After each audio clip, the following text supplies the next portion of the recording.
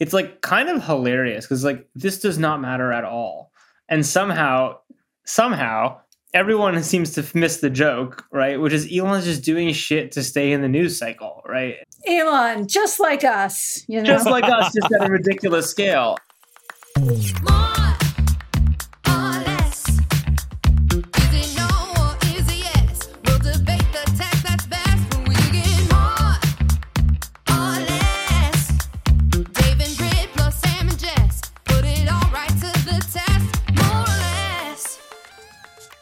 Greetings. Hey guys, how are you doing? We're down a musketeer, Dave. I only see your beautiful face. I know. I'm just not the same beauty.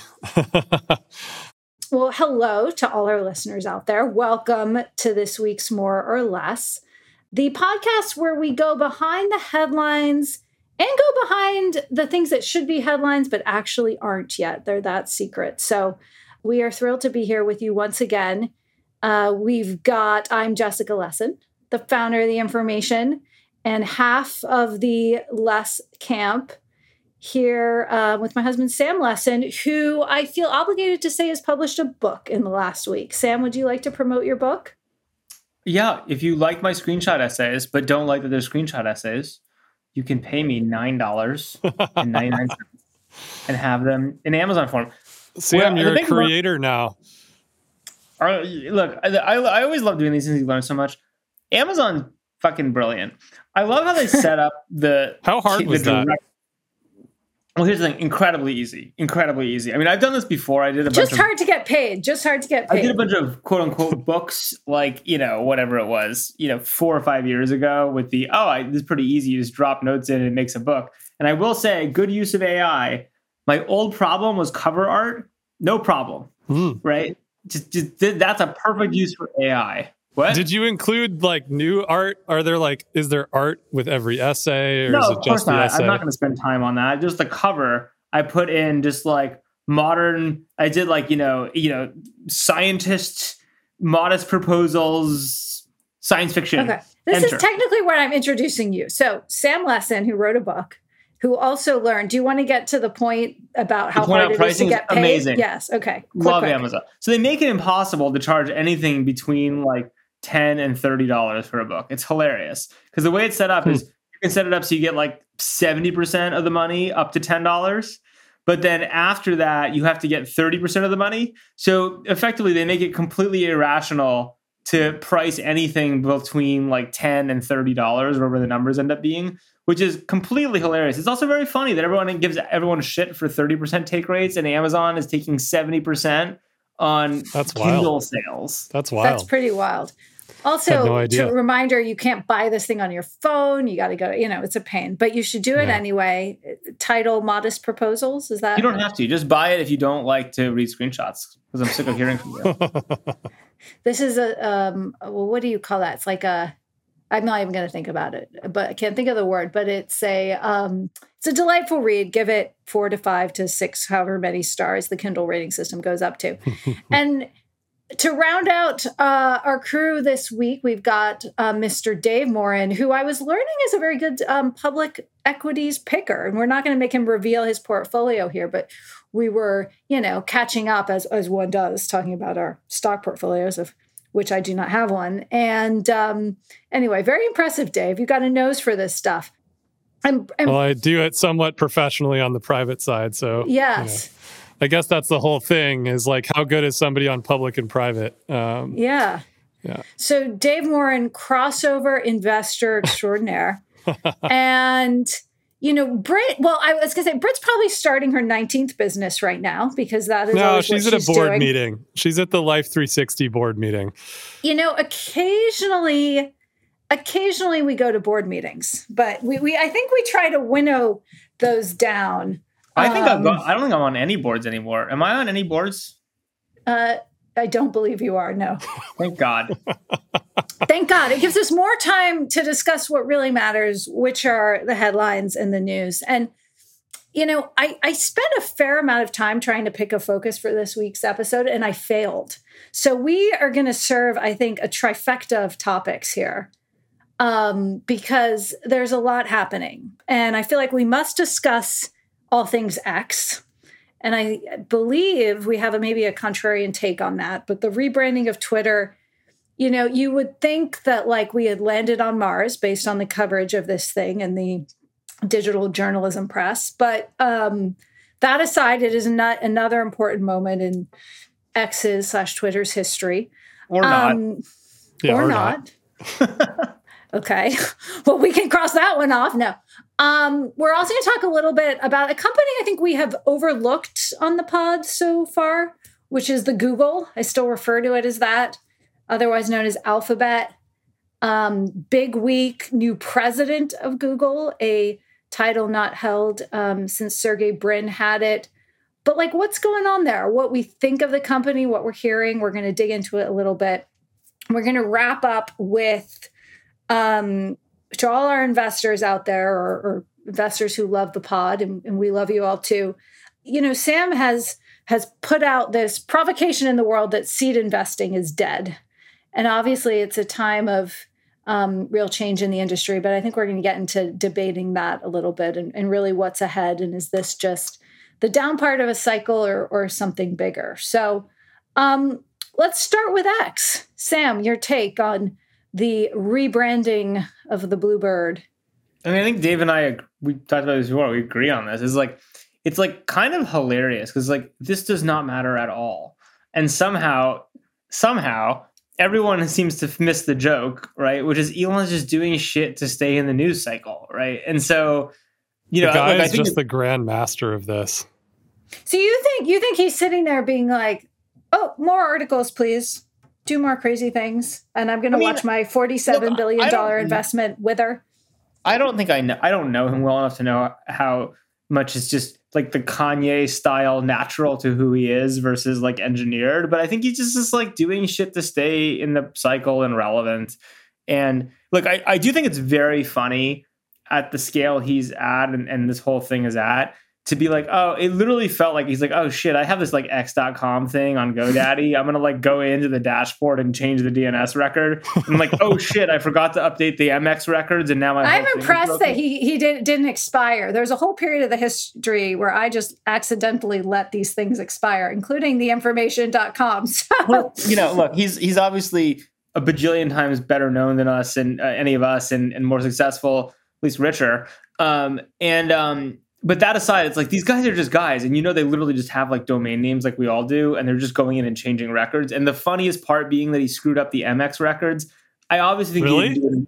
I didn't hear that. The MX records? And it just broke Twitter because he like didn't change the mailing records. And it's like, I've done that. We've all done that. So right? Totally. Elon, just like us, just like us, just at a ridiculous scale. I mean, I think. But it's like, I don't know. I think like, look, when the press is and everyone is like hemming on, I bet money engagement was way up on Twitter. Yeah. People debating X on Twitter. So like, again, if that's his goal, he's doing a good job at it. It just seems like a complete nothing burger beyond that. Well, that reminds me, I always felt when, the information we didn't sort of cover President or candidate Trump sort of, really much compared to other outlets, but I always felt like they face this really challenging dilemma, which is how much do you cover someone who just wants to be covered for publicity and is just saying things for publicity. And then Elon kind of started his current phase with Twitter, and it sort of stirred up for me exactly the same dilemma, which is like, you sort of can't not write about it, but you're playing into it at some level. And so I don't know, Dave, what do you think? Like, does he have a grand plan at this point? Incentives drive behavior, or chosen incentives, right? And my favorite framework for thinking about this is what I call the WWF framework for public engagement. And, in the WWF, you have either people who have chosen to be a heel or people who have chosen to be a face. And the KPI of a heel is booze. Wait, you're going to have to unpack that a little bit for me. I'm not familiar as much with this framework. Yeah, it's in the WWF, you either or are a character that you go out on the stage and you talk smack to the ref, you break chairs, you break the rules. You're kind of your entire KPI is to get booze rather than getting cheers. I see, booze. Right. And then on the other hand, if you're a face, your goal is to get cheers, and cheers are usually brought to you by, technical competence, being excellent. It's like, Tom Brady is the ultimate sort of, what I would think of as like a face, and you can go through like the history of the WWF or MMA or any of this stuff. And people take on these characters, or the crowd decides which character that they want. And I think Elon largely started off as a face, but somewhere along the way became a heel and became extremely good at it. And this is the same goes with Trump, same goes with Kanye. You can kind of break down musicians into this, anybody who's engaged in the public debate, and you can kind of really break it down into these two, one side or the other. And there's different ways you can get boos, there's different ways you can get cheers. But Elon just continually does this stuff that gets boos. And, I think Sam, I think we were all at that Dave Chappelle show in San Francisco, which Dave Chappelle is like a classic face. He's an extraordinary comedian that just like keeps people laughing the entire time.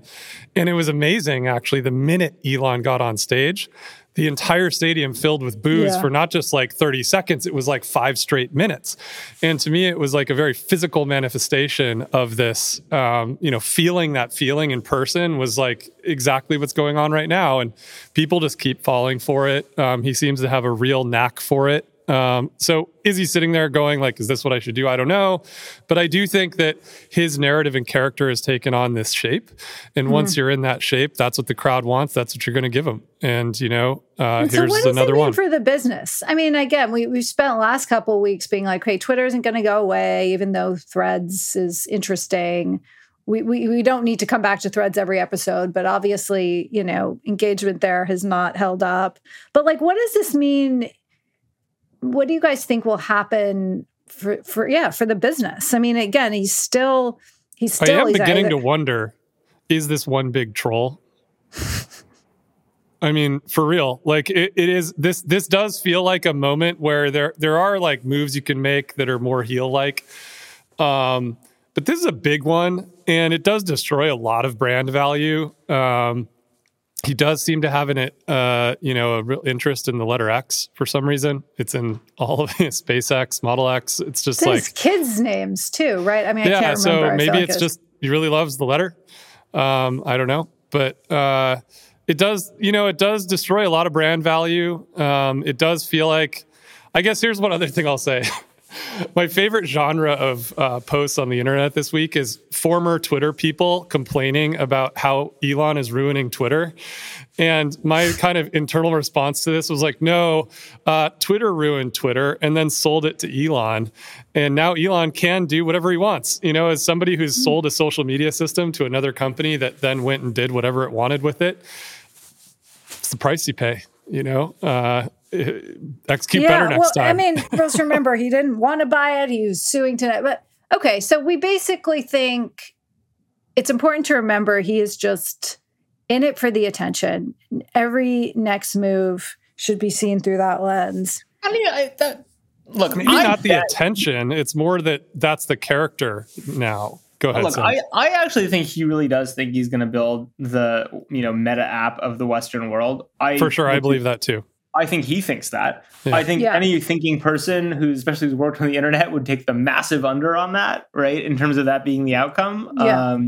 I think that's extremely nearly impossible from the position he's currently in. But I think in the meantime, it's like he has a fun race car that he spent $44 billion on. He's going to kind of do what he wants with it. And like, the funny thing is like, look, it depends how you look at these things. On one hand, you're like, okay, $44 billion, that seems like a huge amount of money and noteworthy, and we can all like laugh about it. On the other hand, it's actually not that much money for him. It's caused a lot of headaches. He's had to leverage stock. That's almost the point. It's like, if you've incurred all the headaches already, you might as well have fun with it, right? And the reality, it's kind of a sunk cost. Yeah, that's kind of my point on the trolls. It's like, this is just fun. Is Elon having fun? I don't know if he's having fun. I mean, he seems to enjoy the process. Right now, I do think he seems to enjoy the process of being the nuts and bolts of building these, the entrepreneurial journey. You have to give him credit for that, right? The guy's like an extraordinary entrepreneur. And look, at the end of the day, how much is it really going to cost him? Like, how much equity do you put in? Like $12 billion or something in personal equity? Is that about something right? like that. Yeah. Fine. So he's going to get 6 back of that in a tax write-off. So it really only costs him $6 billion, right? But and also the reality his time. I mean, I know the guy doesn't sleep, and I know he's on the factory floor, but he got shit to do. He's got to get the Starship off the launch pad and stay off the launch pad. He's got, I'm with you. I know it got off the launch pad. It just has to stay off. Barely. Let's pretend Twitter goes to zero. Let's pretend it goes to zero, which who knows? I bet it does, and I bet some PE firm buys it. It's not going to go to zero. But like the maximum it's going to cost him in actual like money is like maybe $3-4 billion personally, maybe so what are you saying, Sam? You're saying this is totally rational. Who cares? I mean, you're on Twitter. Like, don't you care about the fate of the service? It is kind of rational. You know, I've been watching Downey's Dream Cars on Max, which is this great show where Robert Downey Jr. like takes all of his cars that he's built over the years and turns them electric. I thought it was the latest and new kid YouTube creator trend. No, it's a great show that, you know, he takes all of his car collection and he turns it electric. And how is this any different, right? Like, you know, I mean, he's collecting things that he likes and working on them and, you know, hot rodding them and changing them around and, you know, who knows? I just think it's like, my basic view is like, this is a whole fucked up weird situation in culture and history. He ends up in this position. He's sunk costs. He's stuck with it, right? And when the dust settles and he loses and has to write it off personally and gets $6 billion in tax credits back and pays $6 billion in equity that he lost, you know, that's 3% of his wealth, right? That's like, I can promise you, and Jess confirmed this, that I have wasted 3% of my wealth on several things, right? And like, this is accurate. I'm sure Dave has too, right? I'm just like doing the math. It's like, yeah, absolutely. So like, I just think if, you know, the easy way to look at it is like, oh my God, value destruction, all that stuff. But the other way to look at it is like, look, he got stuck with an asset. He's kind of being a dick about it. He's screwing around. It's kind of going to zero. But it's not going to go completely to zero. And then just to bring it back to the business before we move on. So we think as an influential platform in society, in the world, in a business, it just sort of withers. It just kind of meh. Doesn't seem like that's what's happening. I mean, it seems like they're actually trying to make a go of it. But whether it, I think Sam said this several times, like, does it wither to zero? Like, I don't know. I think we'll still be using Twitter. I just don't think I think it's a kneecap. I mean, why would advertise? I mean, I guess if people are using it, right? And so then just eyeballs. I will tell you this. I'll tell you something funny, Jess. You're probably not going to like me saying this on air, but you know, we're trying to be flippy here. Is I actually got a hilarious fucking ad on Twitter the other day that talks about who's actually advertising on Twitter at this point. I was scrolling through. Tell us. Yeah. I was scrolling through, and have you ever heard of a website called Seeking Arrangements? No. What is it? Do enlighten us. Awful. And it has rebranded itself Arrangements. It's still Seeking Arrangements. And it's advertising on Twitter. That's the quality. It's basically, for anyone who knows what it is, it's like as skeezy as the internet gets. And they are now advertising on Twitter. Like, that is who's buying ads on Twitter. Well, but does that make you want to like advertise on Twitter? No. Or be on Twitter, right? Wait, look, in the end of the day, is it a porn site, Sam? No, Seeking Arrangements is this famous. I'm not going to the website because I think that would be a disaster. You'll get cookied. I've never even heard of it. This is a website that was started by some MIT kids for wealthy men dating hot women and making matches. And like, you basically apply as a hot woman or a wealthy guy. And I was just shocked. I was like, what arrangements? I was like, oh my God, this is the Joe Green seekingarrangements.com website. And like, that's now what's getting at. That's who's won the auction in Twitter. Wild. Okay. Moving on. So let us, we devolve to the same place. I don't want to say too often. That's judgmental, but. Well, the internet is for porn. So. I thought you were going to make an X joke, but you didn't. But then I gave it to you. So here we are. It is what it is.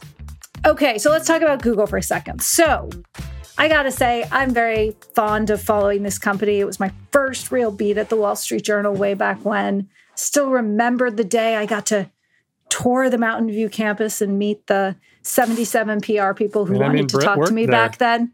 I know, we're missing Britt, so we got to channel her. But obviously such an important, interesting company. Like, big question whether it's lost its way in being slow with AI, right? OpenAI came out swinging, got a lot of investor questions, internal sort of mayhem over the strategy.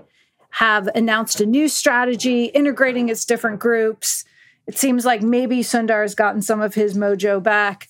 Investors seem less agitated. And then this week, we hear that Ruth Porat, the CFO, has been promoted to president and chief strategy officer, which, in a typical sort of maybe seems normal, but I feel like feels very not normal for Google. Like, this has not been a place that, has had people in that role. Ruth, who had been at Morgan Stanley before, sort of came in as the Wall Street person. And I'm, deeply sort of curious in why this is happening, if it's so significant. And like more broadly, how are they going to emerge on the AI stage? And like, is their strategy going to work? Are they going to end up just cannibalizing their cash cow and game over? So I want to know what you guys think.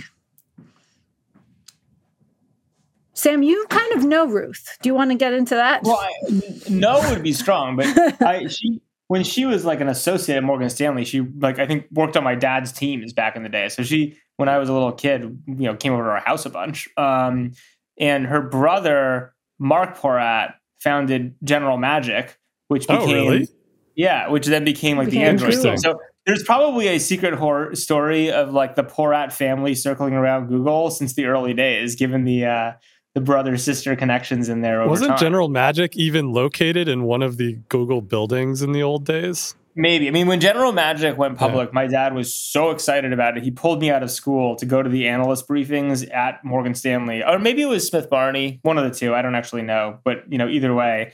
And yeah, I got to ask one of the first questions on that call about privacy. And he was over the moon about that pre-internet company. But, it's pretty cool history that then became the Android team. The rest is history. Largely. The rest is history. Yeah, I mean, General Magic had such a extraordinary history, actually, the number of people. But back to Ruth and this question, Jess. Dave, and how does Google show up, do you think, in Silicon Valley right now among the people you're talking to and all of that? Well, okay, how do they show up? We just did offline. We just did a deal. An AI. You did a deal? Yeah. Wow. We did an AI related deal. The one of the quarter. Wait, a seed deal got done in Silicon Valley. Oh, it was AI. Sorry, of course. Well, it's sort of AI. It has an AI component, and they actually have a AI specific fund, which I wasn't aware of actually until I saw this deal moving across the line, and they came into that. And they offer compute resources to AI companies that need access to compute, as well as capital. And this isn't the normal GV team; it's a different team called Gradient. Because there's 77, Google investing Gradient teams.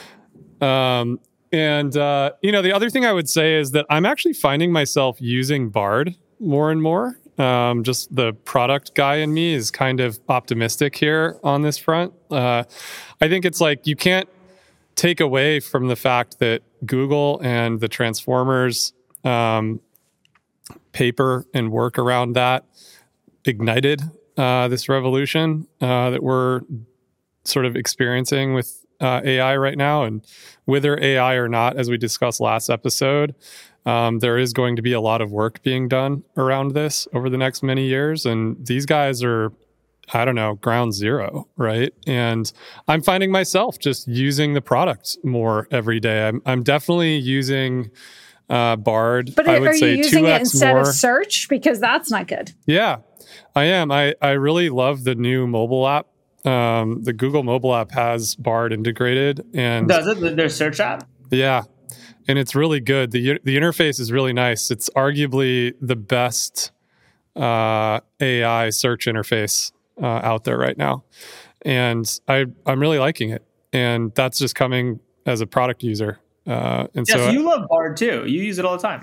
I did love Bard. And then I realized I love Bard's confidence, but his accuracy is not so good. Yeah, which I think that's the thing impacting all of this, though, right? Yes, we're all kind totally. of the accuracy, what? But the thing about Bard is it can interpret the real-time internet. It gives you sources. It's pretty extraordinary when you're doing things where interpret the real-time internet because it is most likely flouting copyright, which is going to come back to bite it too. But they're very interesting.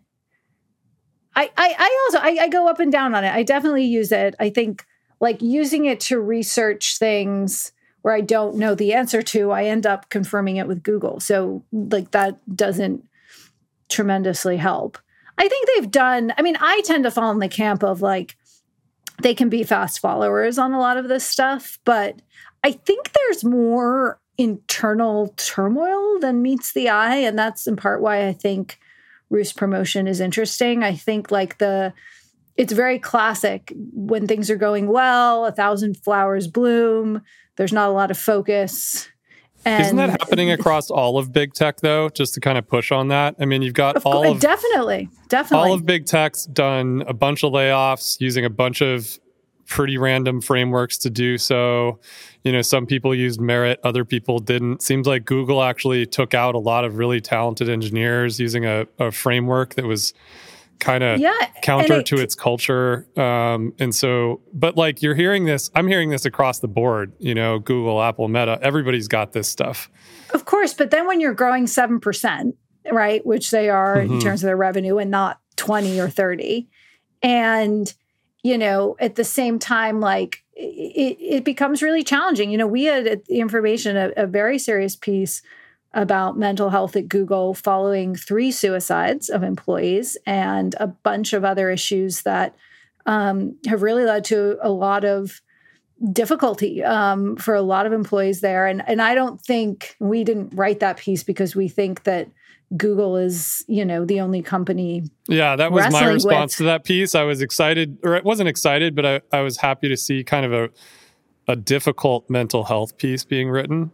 But my question was, these numbers have to exist across all of the big tech companies, right? So like, maybe. Where are the they? Suicides, again, so 2 of the 3 that we talked about had already been public.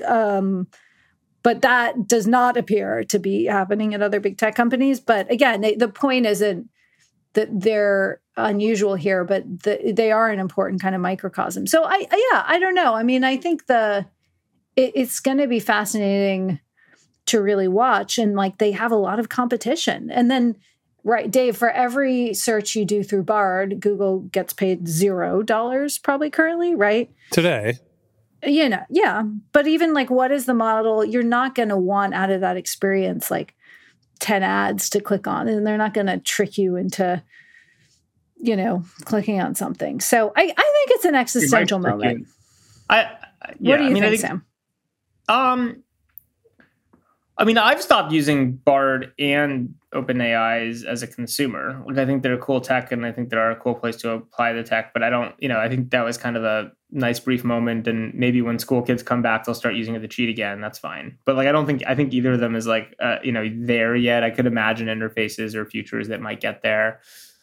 Yeah, look, I feel like what you see now is this thing that in the distant future, ad model, the way people get paid for directing them around the internet and risk streaming will have to change in some way, shape, or form. And, whether that's a rift that someone can take advantage of and hurt Google, I'm not sure. I think Google seems to be very well positioned in all of this. But I'm sure there'll be some turmoil. There will be, if anything, I feel like, if just use simple models, like, imagine, the internet has been for a long time, and Google and Facebook and all these guys on like a pretty nice clip upward trajectory. It's like anything else. It's like it's cresting at the top. Yeah. They're not growing so fast. Like, there's going to be a moment, and then where the ball goes from there, it can go anywhere once there's not like a clear, direction and velocity to the move. So I don't know. It just feels like one of those moments where things are drifting around. They could go in different directions, but it's not clear to me that Google's in a terrible place. I certainly spend a lot of time on their products. It is notable that her portfolio includes the Other Bets portfolio, which that's an interesting. Putting the CFO in charge of the innovation group is kind of an interesting signal. That Roost's track record to date has largely been pruning those. Larry created Alphabet because, he wanted a way to retain all these great people who wanted to go off and do fun projects, like Andy Rubin, who didn't, want to work on the core. And Larry wanted to go work on these projects. So he kind of spun them all up, and Ruth has been systematically shutting them down and centralizing their operations. But, her impact as a leader, I think, has been clear through that work. But when you look on the impact she's had overall at the culture of Google and as the company, I don't know, like not a lot jumps out at me. And I believe that HR used to report into her and doesn't anymore. And so I'm curious to see what in this president role, like maybe it's just, she wanted to leave and they gave her a bigger job, right? That would not be the first time this happened in the history of business. But I think it feels like the kind of move that's trying to stabilize something. And yeah, in that respect, I think it's pretty interesting. So I'm always curious, and this is like a very personal, like, if you're Ruth, and again, why would you want that job? Like, she's made plenty of money, right? She's had plenty of impact. Like, Sam, there isn't like a job that exists in the world that you want. So I think that you're kind of a challenged person to make that point. Although it is a fair point. It looks kind of like a Secretary of State job to me too. Like it's both. It feels like make sure that you reduce the other bets even further. It almost looks like finish the chop job, like get rid of all of these other bets that are just a waste of our time and energy. And then like go be Secretary of State. Like a lot of the rest of the job description in the press release is like policy, external, emissary kind of stuff. I mean, I imagine like Sundar, who last I checked had more direct reports than anyone except Elon Musk in the information org charts, except maybe, no, there's one other, NVIDIA, it's like 45 or something. The fully flat org, everyone reports to the CEO. Yeah. So I guess like I see the rationale for freeing up Sundar in theory, but you don't free up the CEO of a company as big as Alphabet to do more things. But it's kind of intriguing. Also, it should be said, she is really one of a very small number of high profile female executives in the Valley who are in the role and very active. So can I ask, I think part of the story here, and I'm curious what you guys think about this, is like, you talk about even like Google's talent hoarding over the years and their willingness to do weird shit, pay people too much money and let them work on whatever they want just to retain talent. I actually think the real story is, with the exception of some people that are very hyped up about AI talent, specifically in a very narrow sense, it just turns out that like hoarding talent isn't really that good an idea, because like they don't work that hard or produce that much, right? And so it's like one of those things where I think maybe part of the story in Google cutting and like a lot of these cuts in this moment or whatever is like, we went through a generation where a whole bunch of people in Silicon Valley got super rich resting investing because there was this theory that they were so valuable they shouldn't be let out into the ecosystem, or like whatever they did would be amazing. And it turns out that like, the era of innovation in most of these companies is long over, right? You do need some great people to do the innovation, but most of like the line engineers and people who just kind of like, show up in 9 to 5 and crunch out small projects, they're just not that valuable, and you're better off cutting them rather than doing whatever you possibly can to retain them. And the ecosystem's definitely better off if we could have smaller teams doing more innovation too. Which again, AI should actually, in rare case, help with, right? So I guess like for me, that's kind of the thing I could imagine that's happening at Google and a lot of places is everyone saying secretly like, oh shit, you know what? We just like did this weird talent hoarding thing and we're willing to do projects that made no sense and people didn't work that hard and they did all these weird bets. It turns out that was like a huge waste of money. And I liked what Gary Tan was saying yesterday. I think he was tweeting about that the Apple Calendar app and how bad it is proof of this. That like, even though you have $1 trillion or multi-trillion-dollar market cap and infinite resources, like, your calendar app should be good. Yeah, and so I don't know. For me, it's like I think that shift is happening. I wonder, like, how much. I mean, from a financial point of view, you would just say if you're growing at 30% a year, you can support behavior that you can't support if you're growing 7% a year. So I wonder how much is like tied to this economic moment versus a deep lesson the company's learned. I think they should learn the lesson. I think it's the right lesson to learn. I mean, but I think time will they tell. could have been growing at 30% without spending so much money on wasting so much money, right? It's just like, I guess it just didn't matter when the market only valued growth and didn't really care what people were spending. And like, I just think it's like much healthier. right? So well, the cloud we'll growth and number is pretty wild. I mean, is the cloud growth is like 28%. I mean, it's crazy. Actually. Cloud is growing. It's still nowhere. It's not gaining market share, which I don't know how much that really matters. But it and they've set all sorts of goals around that they're nowhere close to meeting. So, but it is growing, and that's a big question. Okay, let's move to our third and final topic for the day: seed investing. I'm the only non-seed investor currently present. Although actually, I am a seed investor. You're just always surrounded. Shout by out to my investors. portfolio. Sam, you consistently said, but kind of continue to ratchet up your rhetoric on saying we're not just at a trough in the cycle. VC's fundamentally changed. It's the end of the VC epoch, a topic we've covered here. And you think specifically seed investing is dead. So why don't you summarize your argument, and then we'll sound off and make it today's debate topic.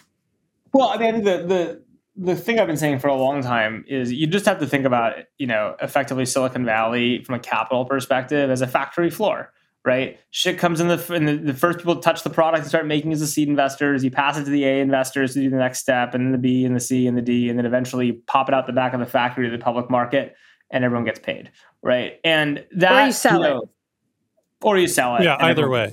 Everyone gets paid. But either way, you kind of pop it and someone's buying it. And the reality is like this became extremely cookie cutter in the last decade, right? And I think like the part of it is like the YC thing, where like YC had like a playbook, right? And they're like, here's the playbook on how to do venture capital and deal, pitch to VCs and then get on your little factory line and make your company successful. I think like there became very clear metrics that everyone understood from seed to A and A to B and blah, blah, blah. It was very cookie cutter. You knew what things were worth. It was easy. What happened obviously is that the public appetite for things that lost a bunch of money but grew went to zero, right? In the last year or so. And that kind of backed up the factory. You ended up with all these pieces of almost finished product, right? Companies like down the line that were way overvalued and couldn't get off the factory line and started expiring. All the people who were working on these late stage things all of a sudden were underwater and didn't want to like have more raw parts come in the front from the seed guys or from the A guys. How much of that was because the model broke versus the economy breaking?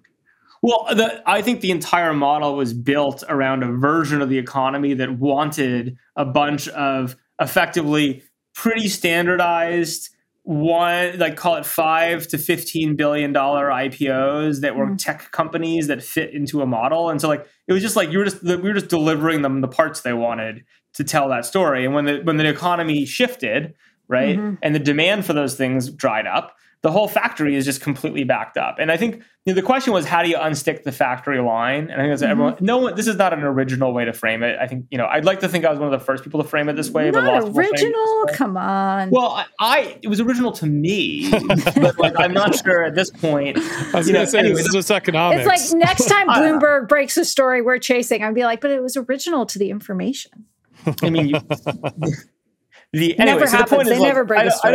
I mean, some people might debate me on this. I don't think it's that debatable what has gone on. And what I think the question is well, when do you get the factory line running again, right? Like when does it get back? When do you work through the inventory? When is you ready for new seed deals and new pricing for Series A comes out and all that stuff? And my answer has gone from 18 months, 12 months ago I said 18 months. Now I'm like maybe never. What changed? What have you seen? Yeah, besides your unabiding love for all things AI, like what is that was a joke. Yeah, I mean, Sam, when we were skiing a couple months ago, we had a conversation about what the Fed was doing and what's going to happen once we get through this regime of whatever the Fed's going to do and we get back to a quantitative easing or whatever we're going to call it in the future. Obviously, we're not going to go back to the prior regime.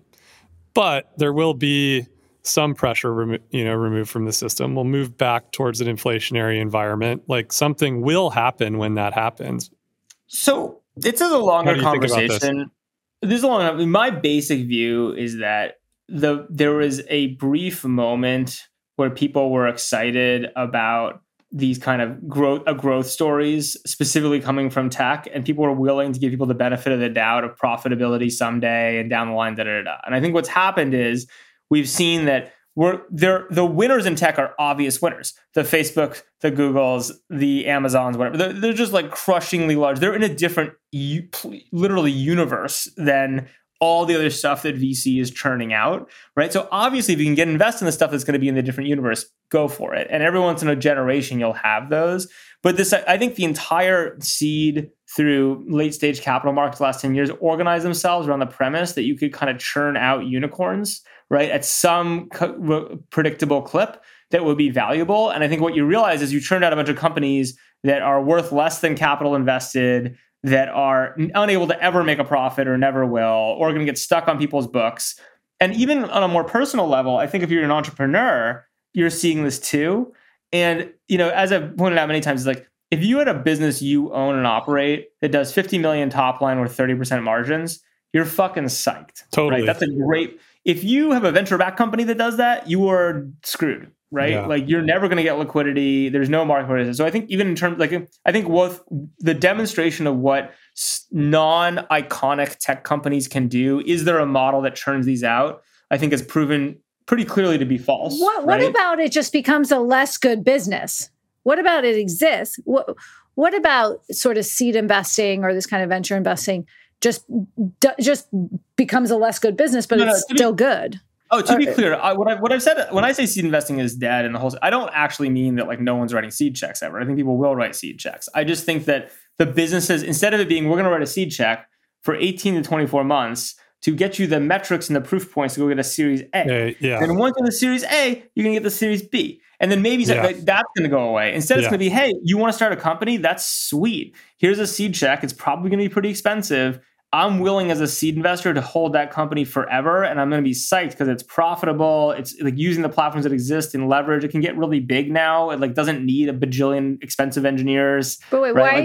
why would you want to hold it forever? Your dividend, like how are you getting paid? I think as a seed investor, you have to be comfortable. The business is a good business that is going to work on its own without the pipeline behind it effectively. Yeah. And then guess what? Because tech platforms are sweet and a frictionless economy is sweet, those things actually can sometimes grow super fast. And the winners might actually still get public, but they'll go public as super profitable, fast-growing companies that make sense, not as money losers with too many engineers that are too expensive that have been financed by 6 rounds of private capital. Yeah. And like, here's another thing. In our back channel, we were talking about this on the more or less back channel on WhatsApp. And somebody said something similar to what the way I've been thinking about it today in the modern epoch, which is, we're writing checks to a lot of folks who are second-time founders, third-time founders that are going to take the knowledge that they've gained through the School of Hard Knocks and going after areas of the economy that are difficult, like Sam's saying, real businesses to be built, real innovation. We're not doing as much of it. Some people are doing defense stuff. There's hard, big, heavy industry. Sam, you and I did a lot of stuff around rockets and satellites and, drones. I did zipline years ago, which all are in this realm of weird ideas that have, not a lot of people interested in them, right? And this was like my whole thing during this entire 2010s era. And Sam, you and I spent a lot of this time together investing that, in that whole era, we were doing a lot of pretty weird stuff.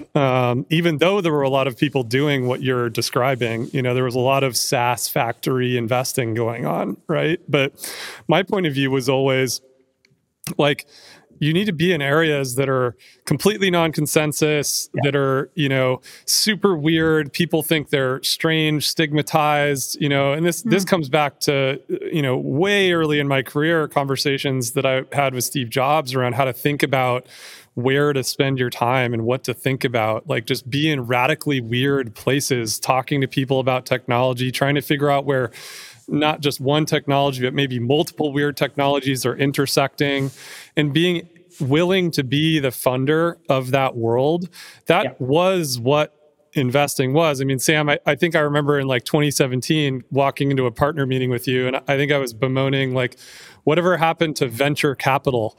You know, we live in a world of capital these days, and there's no more venture left, right? And when you go read the original books about venture capital, like the word venture came from guys that were literally calling it, I think Arthur Rock was calling it adventure capital in the very beginning. You know where adventure capital first shows up? This is part of the value of my college education. No, Communist Manifesto.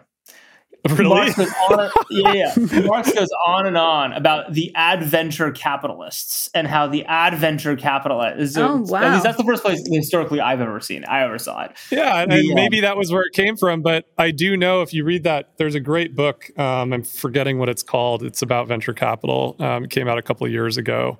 Very well written, but it details this. We'll put it in the show notes. Yeah, it all started with this. That's where the word venture came from. And Sam, you and I, we've talked about this for years and years and years and years. Just that, like the expedition, the exploration, the being willing to raise the money to get the ship to go off across the sea. Like it took what's the story? It took Christopher Columbus something like 10 years to raise the capital, and then the journey took like 6 months. It kind of goes to show that like the people willing to fund these things are always very narrow, and that's true seed investing.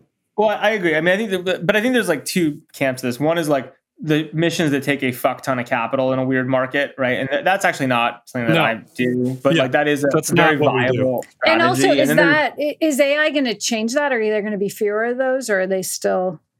No. Okay, we're still going to need a lot of capital. Okay, just checking. Yeah, defense is expensive. And then I think anything with atoms is expensive, right? Like I'm working on an atom heavy project right now. I'm actually two of them. And anything with atoms, you have to move atoms. Dave, have you seen Oppenheimer yet? No, I can't wait. I'm very excited. Was that a great joke? Was that a great joke? And then yes, I think great joke. On the seed side, like, look, I mean, Dave, you're right. We were talking on the back channel about the fact that, like, when I look at the investments I've made that I'm most proud of, that I think either have returned a shitload of money or will, they're all super low valuation deals, right? Yep. And it's not just because that you get better multiples off that, obviously, if they work. The actual more important bit is the reason they're so cheap is because no one else wants to do them because they're too weird. And so I thought it was interesting in the back channel that people were kind of like, really, Sam? Like, that's how you think about this? And I was sitting there reading the back channel going, yeah, that's why it's so cheap. Nobody else wants to do it. Like, that's the whole point. Yeah. Like, how did we lose the narrative on this over the last 10 years? Well, it's because the investing model, like, it's way easier to just seek AUM and a cookie cutter model. Like, venture capital does not scale. That's just the honest reality of it, right? And so, like, it did scale. The factory was a beautiful 10 years of money making, right? Well, low multiple money making. Lower multiple. Yeah. Lower. Okay. So where does that, Sam, I'm going to give you the last word on this. So much money. Others didn't make money. So where does this leave venture? Seed is not dead, but it's fundamentally changed. It's going to be pushed to the fringes. The version of seed we had in the last decade is over. The capital factory is over. Someone will claim it back in some way, shape, or form, but it is dead. Investing will still exist. There will still be seed investors. There will still be good seed opportunities. There's still stuff we like and look at. Like we intended to come hang out with us in the weird promised land of strange ideas. Okay, so let's put it to a more or less. YC Demo Day. How about this? YC Demo Day is dead. No, that died years ago. That's an easy one. That's true. What? So are you more or less seed investing? Me? Yeah, less. I suppose. As a professional seed investor, I say I'm equal seed investing. I'm anti. No, you have to make the unbiased. I think we need a new name for it. I'm going back to Adventure Capital. I mean, Adventure Capital. Yeah, we had a sidecar fund in our last fund that we literally named Adventures, and so to me, it's like I'm back to Adventure Capital. We should write about the naming of these funds. It's just absurd, but that's a different topic. Okay, so Dave, you're more Adventure Capital, less seed investing in the past 10 years. Less what seed was for the last 10 years. Yeah, I mean, I just think that Sam's right on this. I'm just going to say more uncharacteristic of myself. Didn't raise a dime of venture capital and would doubt I ever will. But I think there is going to be capital seeking interesting new things, and that this industry will survive and thrive in different forms. So I'm more on this one just to keep it interesting. And yeah. We should just rename seed investing X investing. Then it will survive. Totally. That makes so much sense. X investing. X Meta Platform Alphabet. Heard it here first.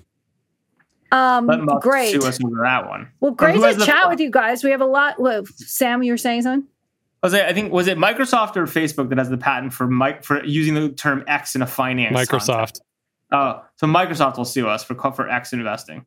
I don't think Microsoft's going to sue. Yeah, you never know. Maybe we'll sue them over OpenAI copyright things. It's a brand new game. We have information just broke a story that they hired a new OpenAI hired a new IP lawyer who used to work at Microsoft. So go figure that one out. Okay, gentlemen, on with your days. Go forth and invest, and we'll talk to you soon. Bye. See you guys. Bye.